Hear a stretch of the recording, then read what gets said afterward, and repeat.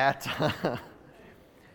after my sermon this morning, we'll have a little kids program up here.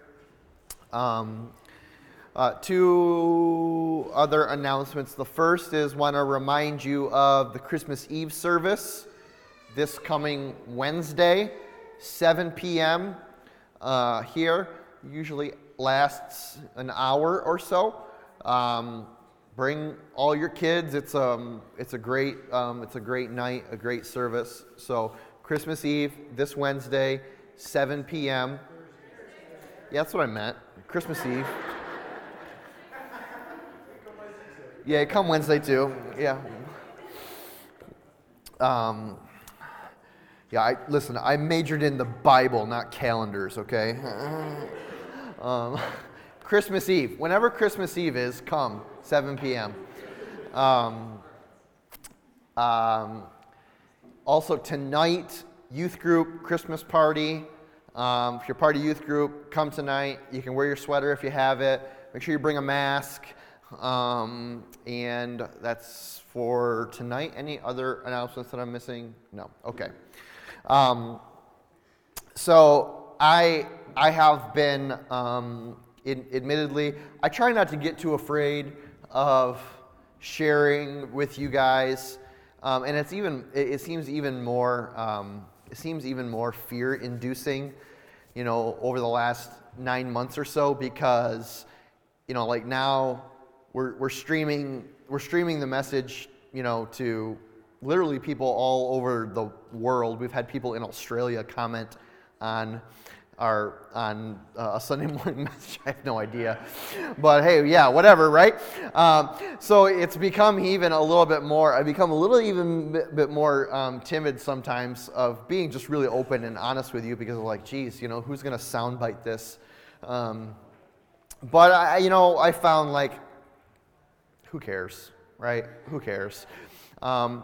And I want to just share with you continually in my leadership here, just what God is doing in my heart and in my life as your pastor. And I want to share a little bit of that this morning. That this Christmas season, this Advent season, has been a really difficult one.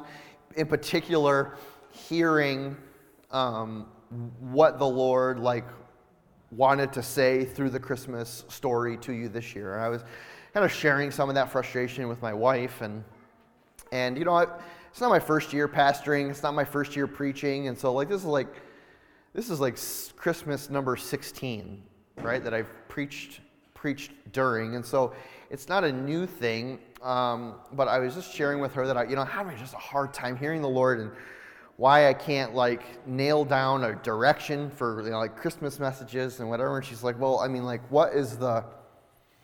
what's the holdup? What's the issue? The message hasn't changed, the scriptures haven't changed. It's the Christmas story is the Christmas story. That's what it is. It doesn't need to be a new insight every year. It doesn't need to be a new thing every year. It's just preach it and preach it faithfully and honestly, and yeah, I understand that. But my issue was that every time I was coming to the scriptures this year, I was finding that every Christmas-oriented message I wanted to preach ended up being a message about the Easter, what I continue to be or consider to be the Easter message. Right, God redeeming things, God making things new, God taking bad situations and bringing good out of them. And so in an effort to not really, and so I would be like, I can't preach about that. That's Easter, and it's April 4th this year. It's not December. So I'm fighting with myself and fighting with the Lord about this, and I continued to just hear, not really fighting, but you get this, you know what I'm saying, hearing him say continually, it's not a separate message.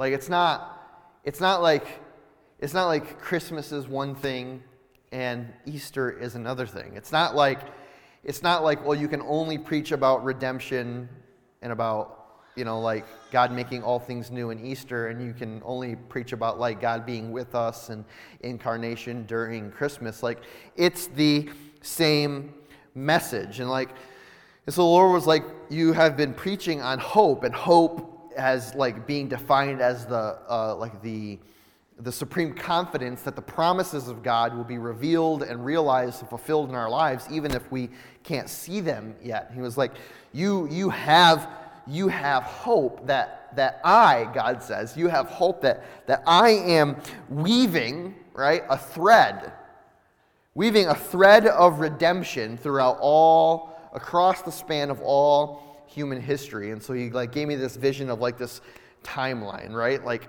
and how you have this long timeline, and we see the timeline in terms of like, well, God created everything, and then the end of the timeline is like where we are right now, right?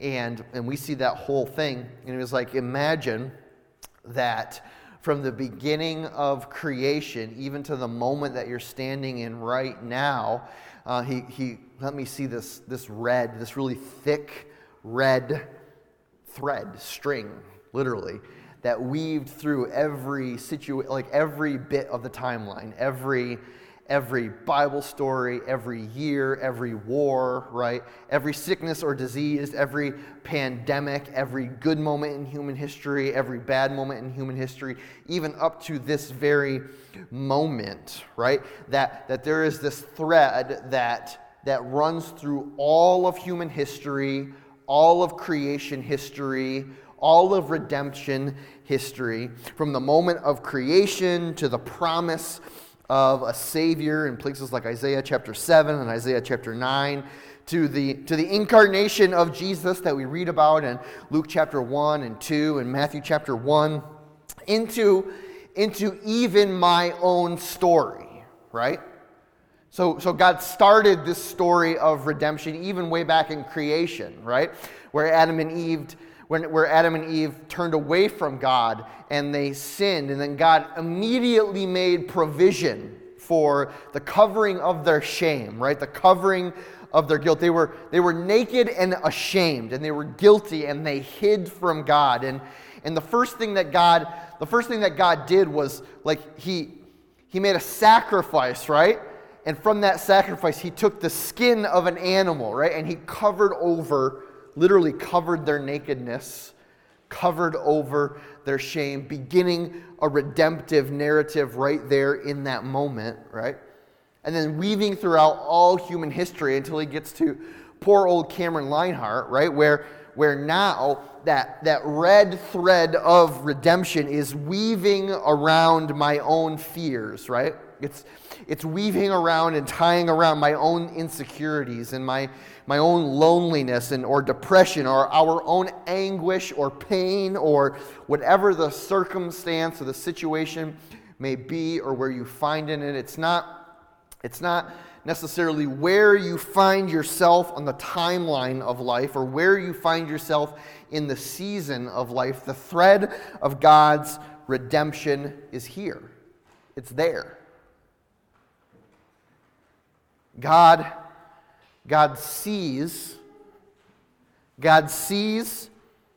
and is working always in our lives towards a redemptive purpose. Meaning that there's no situation, there's no point in time, there's no aspect of your story that God is not actively working towards a redemptive purpose. There's no relationship that you've had, there's no thing that you've done, there's no decision that you have made where God is like, I am withholding my redemptive power or my redemptive purpose away from that situation. Nothing good will ever come from that. Nothing good will ever be seen from that. There is no redemptive power or purpose to this situation over there. That's not in God's vocabulary. That's not in God's language. God is always working towards a redemptive purpose in your life. It means nothing is ever lost. That means no situation is ever too dire. No situation is ever too far gone. No relationship no person, no circumstance or situation so far away that it outruns the redemptive thread of God's power. And that, in and of itself, that's a measure of our hope. Right? That is an aspect of Christian hope. That is an aspect of Jesus-centered hope. That God is working a redemptive plan and purpose through this situation, whatever this situation is for you. That is the supreme confidence that you can have. That is what hope is. Hope is the supreme confidence that what God says is as good as done. Even if we are waiting to see it fulfilled, even when or if we are waiting to see it happen.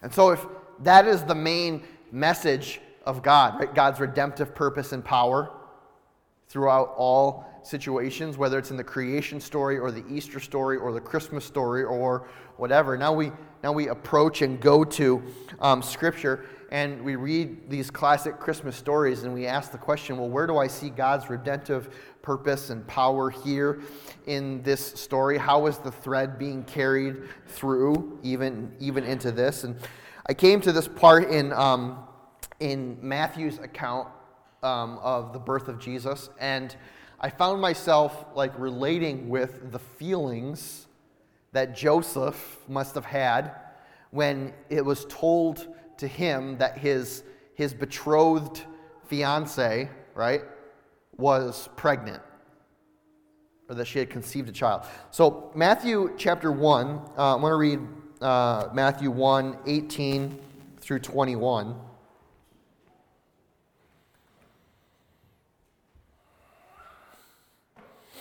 This is how the birth of Jesus Christ came about.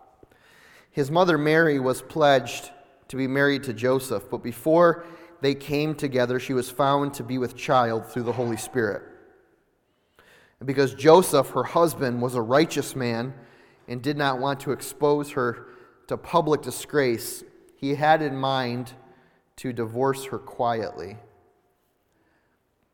Now, I'm not going to argue with Matthew about why Joseph wanted to divorce her quietly and leave her in the midst of this Holy Spirit conception, right? I'm not going to argue with Matthew. He's got the corner on inspiration from God, right? But what I wonder internally, knowing what it's like to be a man, right? Knowing what it's like to be in a tough situation, what Joseph was feeling internally in this moment of, my fiancée is pregnant, I know it wasn't me, right? Verse 20, but after he had considered this, so he was considering divorcing her, right?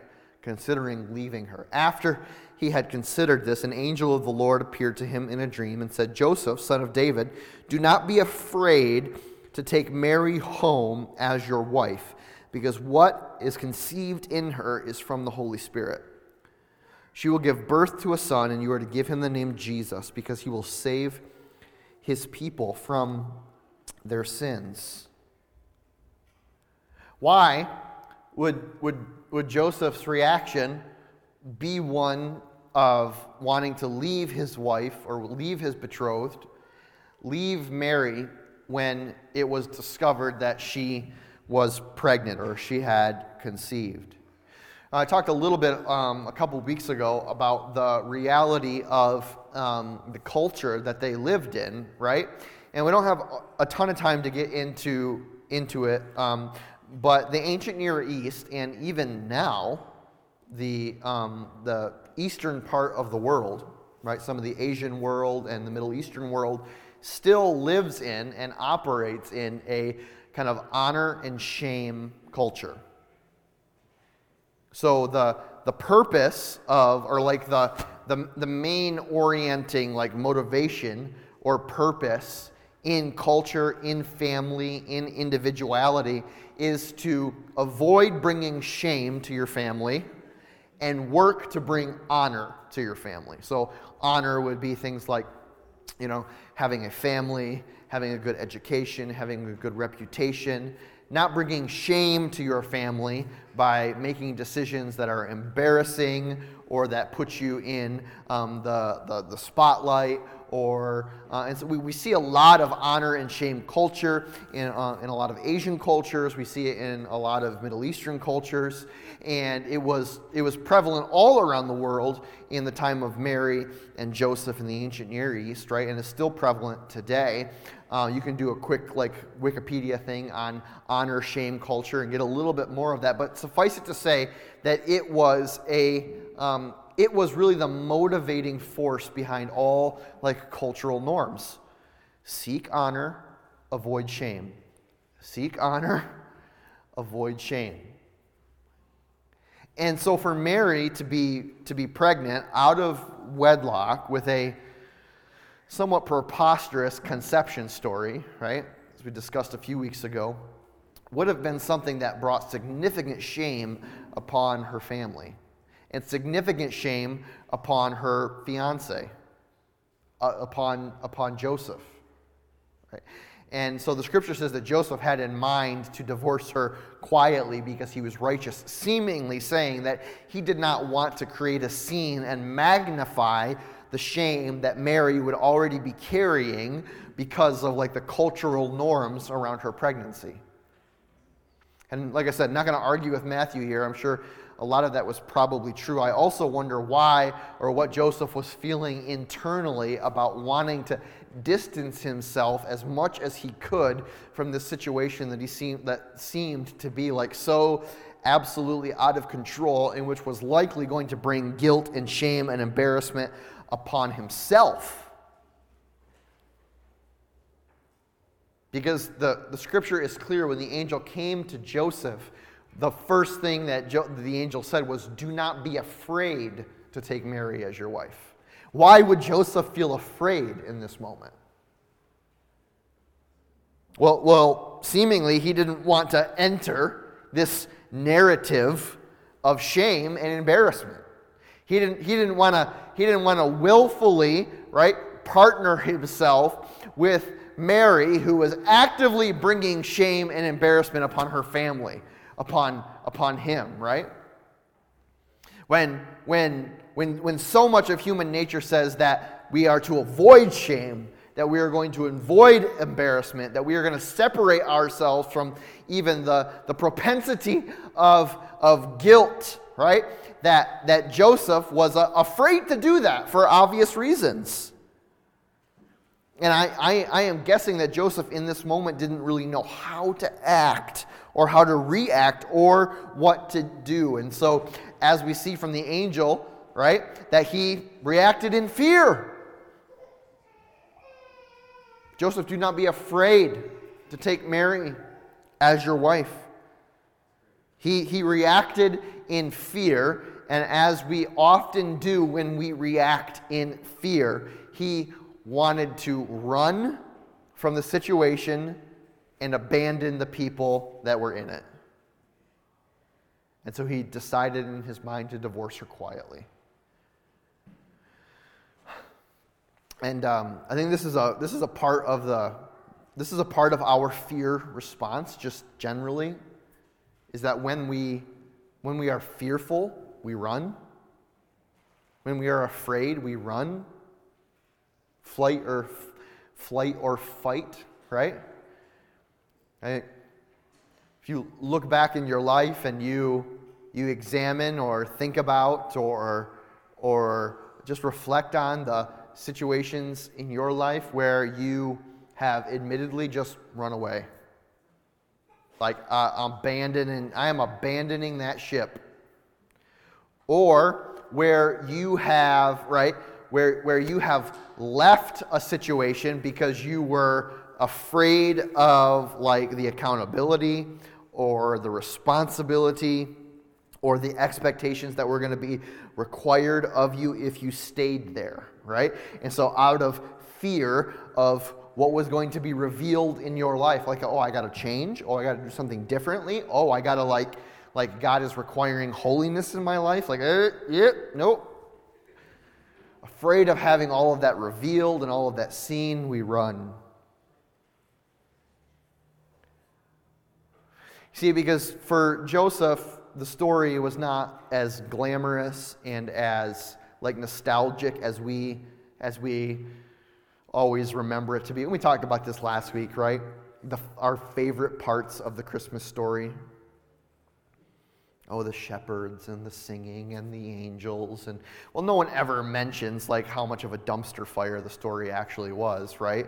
An unwed teenage mother with a preposterous, conception story, right?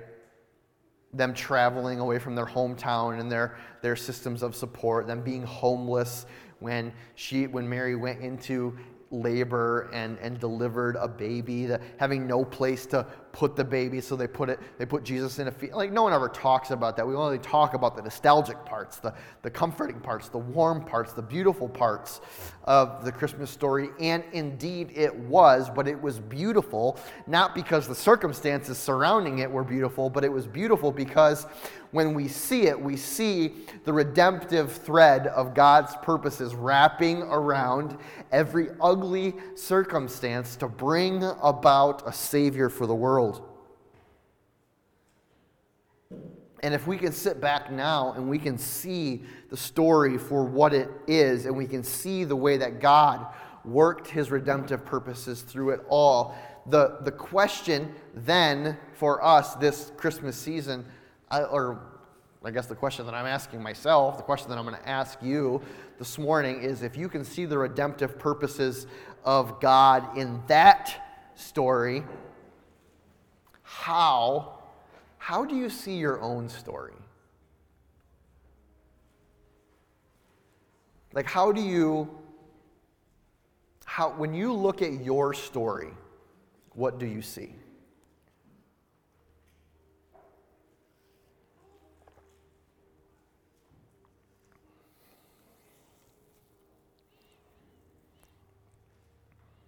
I think the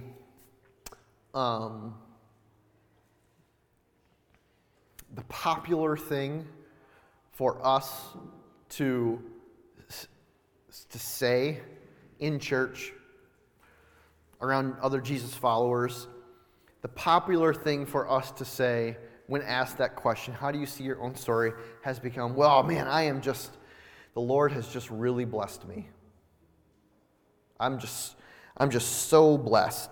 And now, ultimately, of course, that is abundantly true. But can we all agree for just a moment that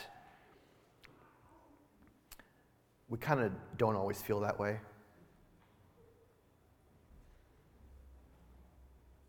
I mean, I'm willing to agree. I'm willing to admit that. Ultimately, do I know that I have been abundantly blessed by the Lord? Yes, I do. That is the hope that I have, right? That is the promise of God that I am standing on. Maybe I don't even see the abundance of the blessing that God has given me, but I'm holding on to that because I know that since God has promised, it is true, even if I don't see it now in this moment. That is what hope is, right? But if I'm going to be honest and authentic and vulnerable with the people around me, I'm going to say, yeah, sometimes when I look at my own story, when I see the circumstances of my life, I don't really see the redemptive thread of God weaving it all together. In fact, it actually kind of scares me. And it fills me with loneliness. And sometimes it fills me with guilt or shame or embarrassment or fear. And when no one else is looking, right? When no one else is looking, do we maybe, I at least, secretly fear that if the curtain of my life was pulled back, right? Like the Wizard of Oz, that classic scene in the Wizard of Oz where Toto pulls back the curtain of the real wizard, right? And you see that the big scary apparition in front of you is not really what it seemed to be. It's actually just this old guy behind a curtain pulling all of these levers and turning all of these dials. Do you secretly fear that if the curtain of your life was pulled back and everyone was able to see, that you don't actually feel so blessed, but you actually feel really afraid? and kind of alone and shameful and guilty and embarrassed, or that your life is really difficult, or you're really depressed or anxious?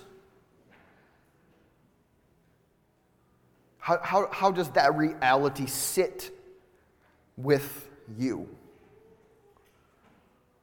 I'll be honest, sometimes that reality, like that possibility, it like emotionally, mentally, spiritually becomes like crushingly overwhelming. Like, what if? What if people really saw?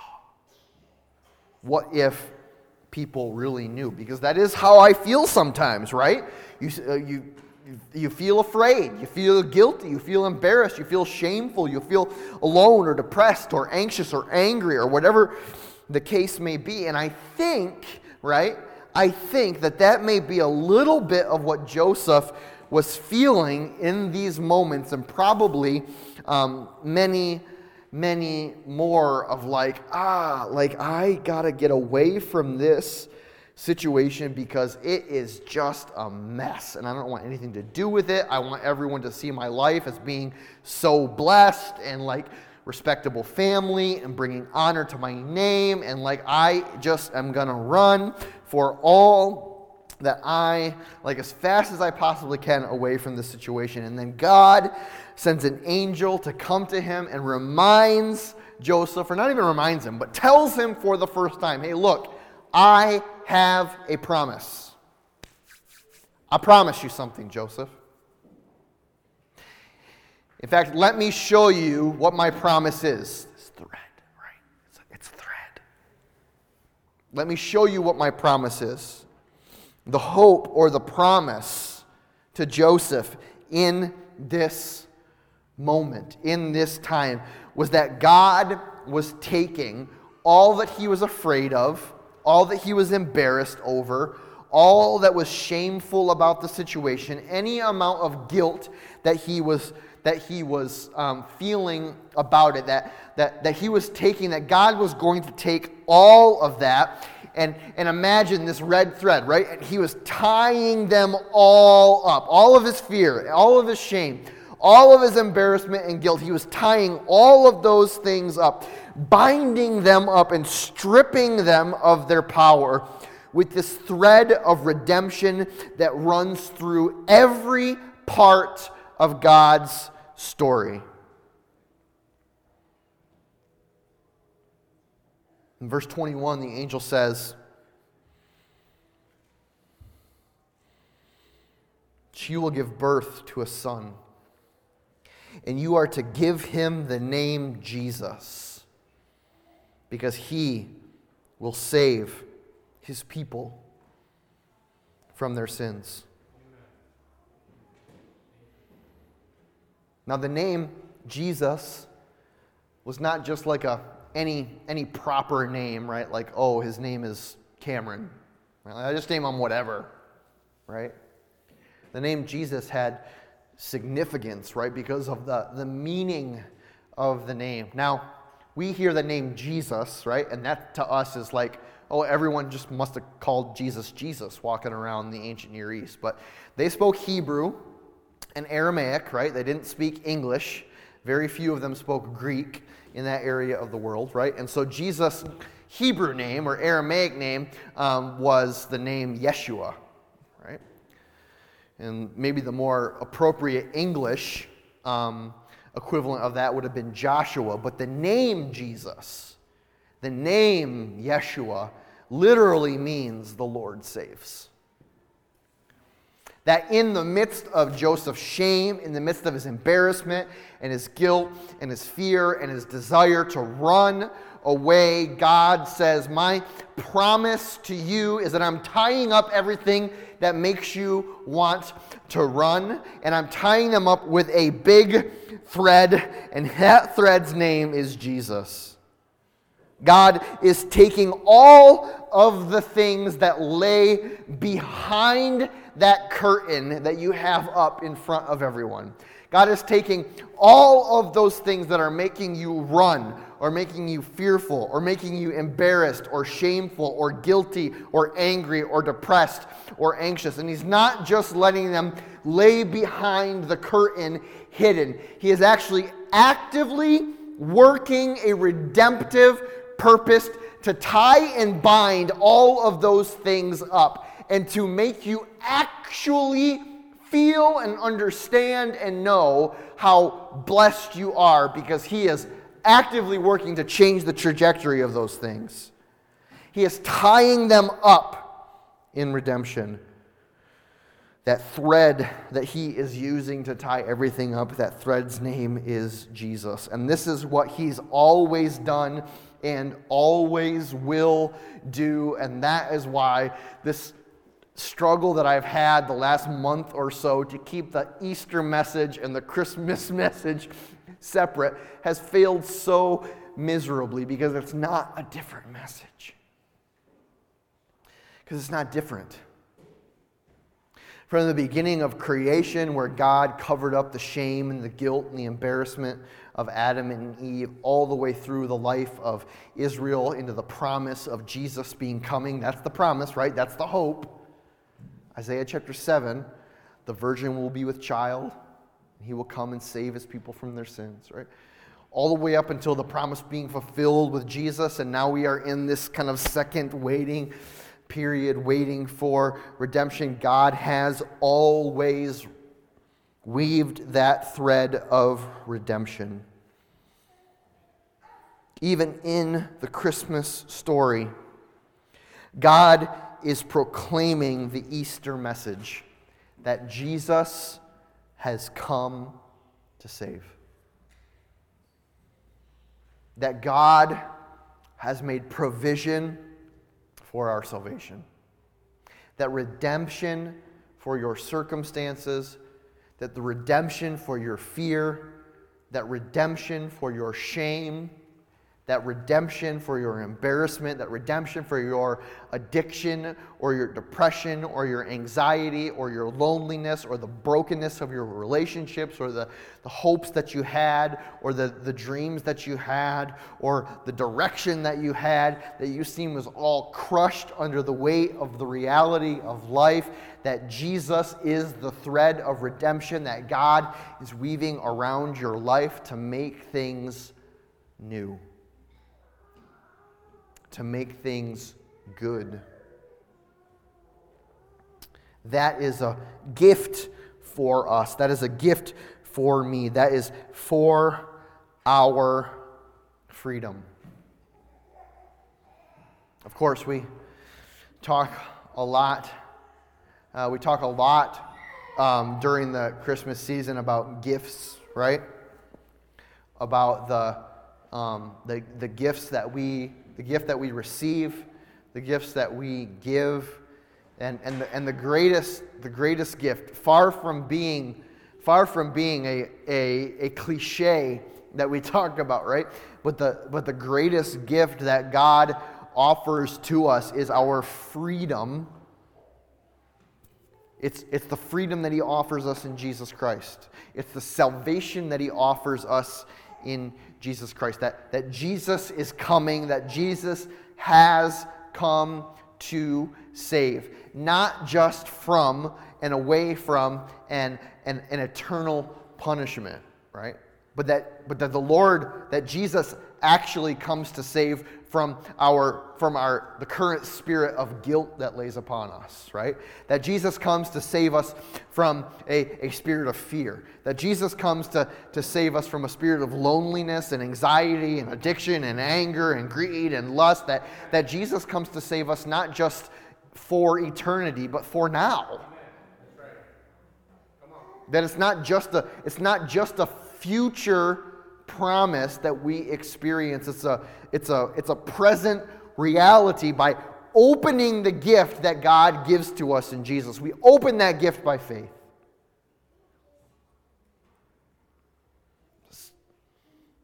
God is here in the midst of your fear,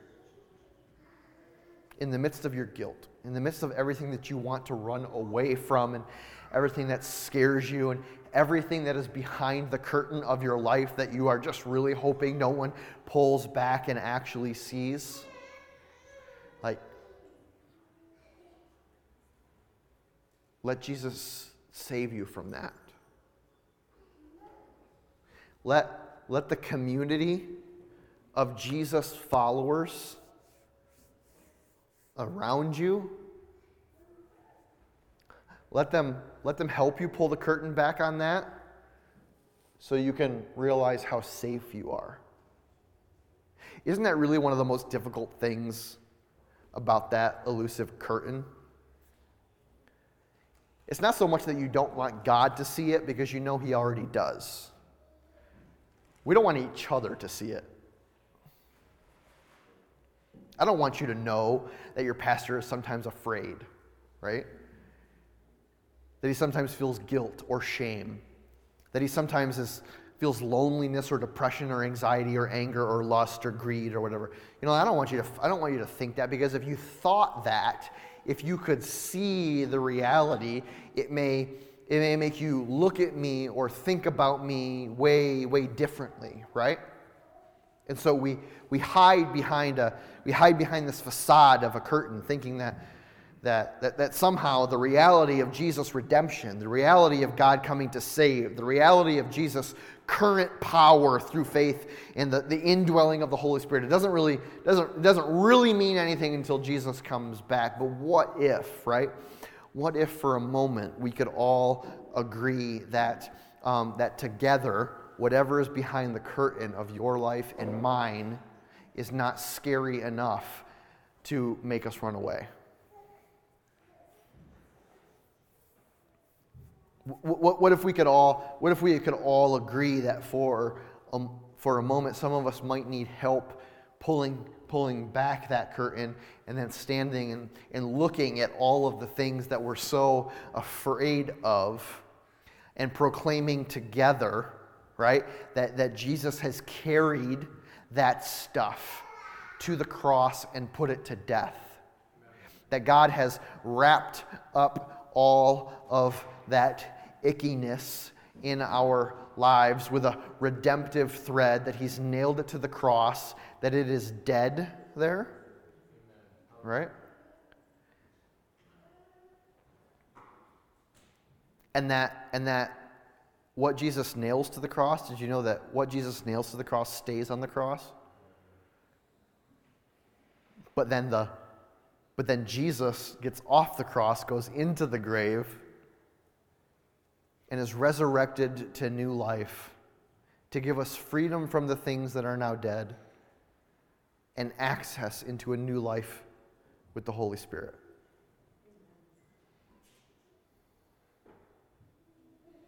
And so, is the Easter story and the Christmas story, is it all different?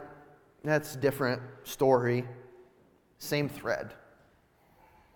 Same redemption, same God, same Savior, same promise, same hope, all the time, forever and ever, amen. Right? And as a community and as a church, like, we allow that redemptive thread to also run through our relationships with each other.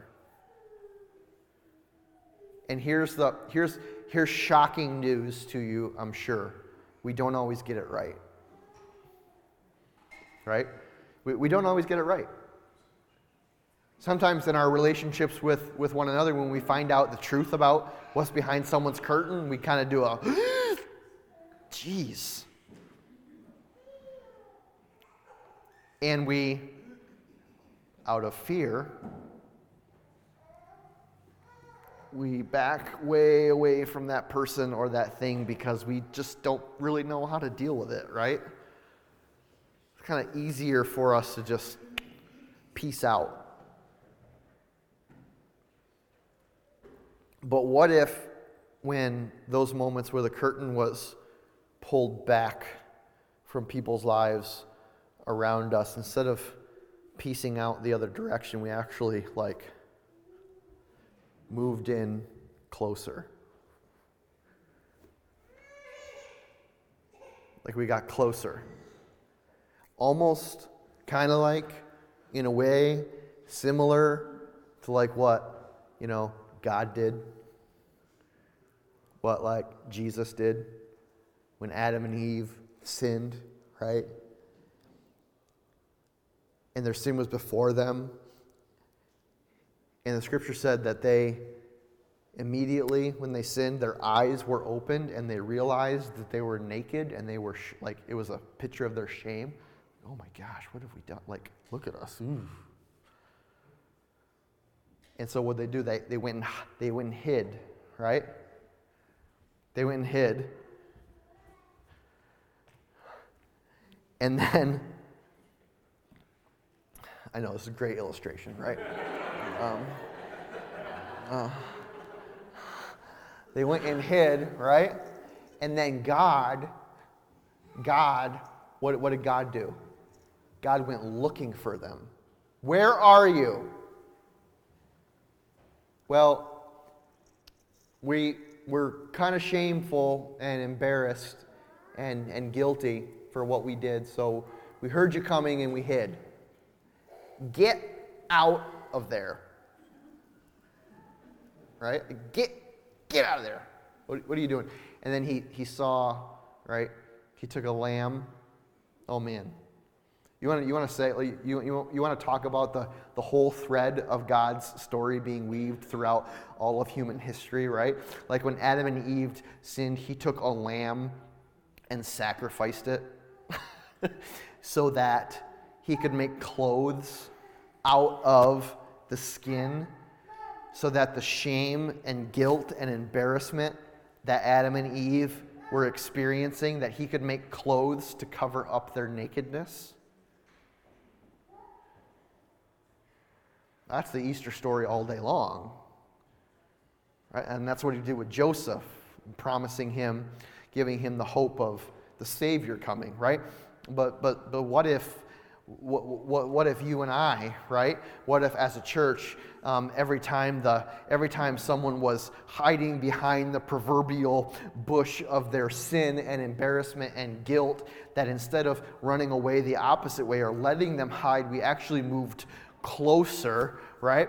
And through the grace offered to us in Jesus Christ, we offered them the same grace that covers over their shame, that covers over their guilt, that covers over their embarrassment and brings them out of hiding back into community. If you have a better incarnation of the gospel, let me know. But I think that's like it. I think that like as a body, that is who we are to be. That is what we are called to do. That is the purpose of our lives as a Jesus-centered, Jesus-loving, Jesus-worshiping people of God in the center of the city of Jamestown and beyond, is to take the message of the gospel, right, and proclaim it over people's lives and incarnate it over people's lives so that what is behind the curtain of their lives no longer scares them, right, but they willfully pull it back so that God may tie it all up with this thread of redemption and kick it to the curb of their lives. Way off topic of my sermon right now, but that's my prayer and that's my hope for us. That's where I intend to lead us, to continue to lead us, to work towards that. Like, are we going to get it right every single time? No, probably not. No, definitely not. We're not going to get it right every single time. We got to keep pressing for it. We got to keep pushing for it. We got to keep doing the we gotta do the uncomfortable thing, pull the curtain back, do the uncomfortable thing, be okay with seeing it, right? So that God has access to it. I'm gonna pray us out this morning, and then we need a minute still, till the kids come upstairs. Did Ellen go down and tell him that we're ready for him? She just did. Okay. I was told I needed to preach for a certain amount of time. I usually don't have that problem, but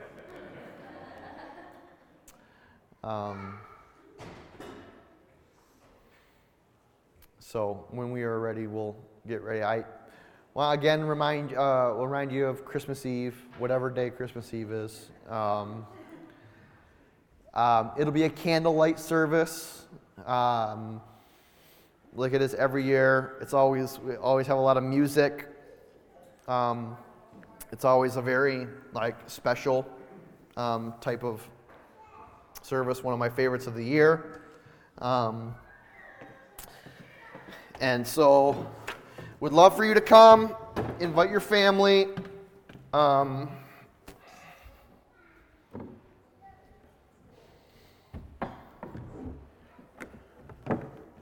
And that's it. Oh, next week. Really important next week. Next Sunday. I don't know if you guys remember or not, but the last Sunday of every calendar year, we do something that we call Stories of Conduit, where we bring a couple people up on stage and we just talk about what God has done in their lives in the last year, or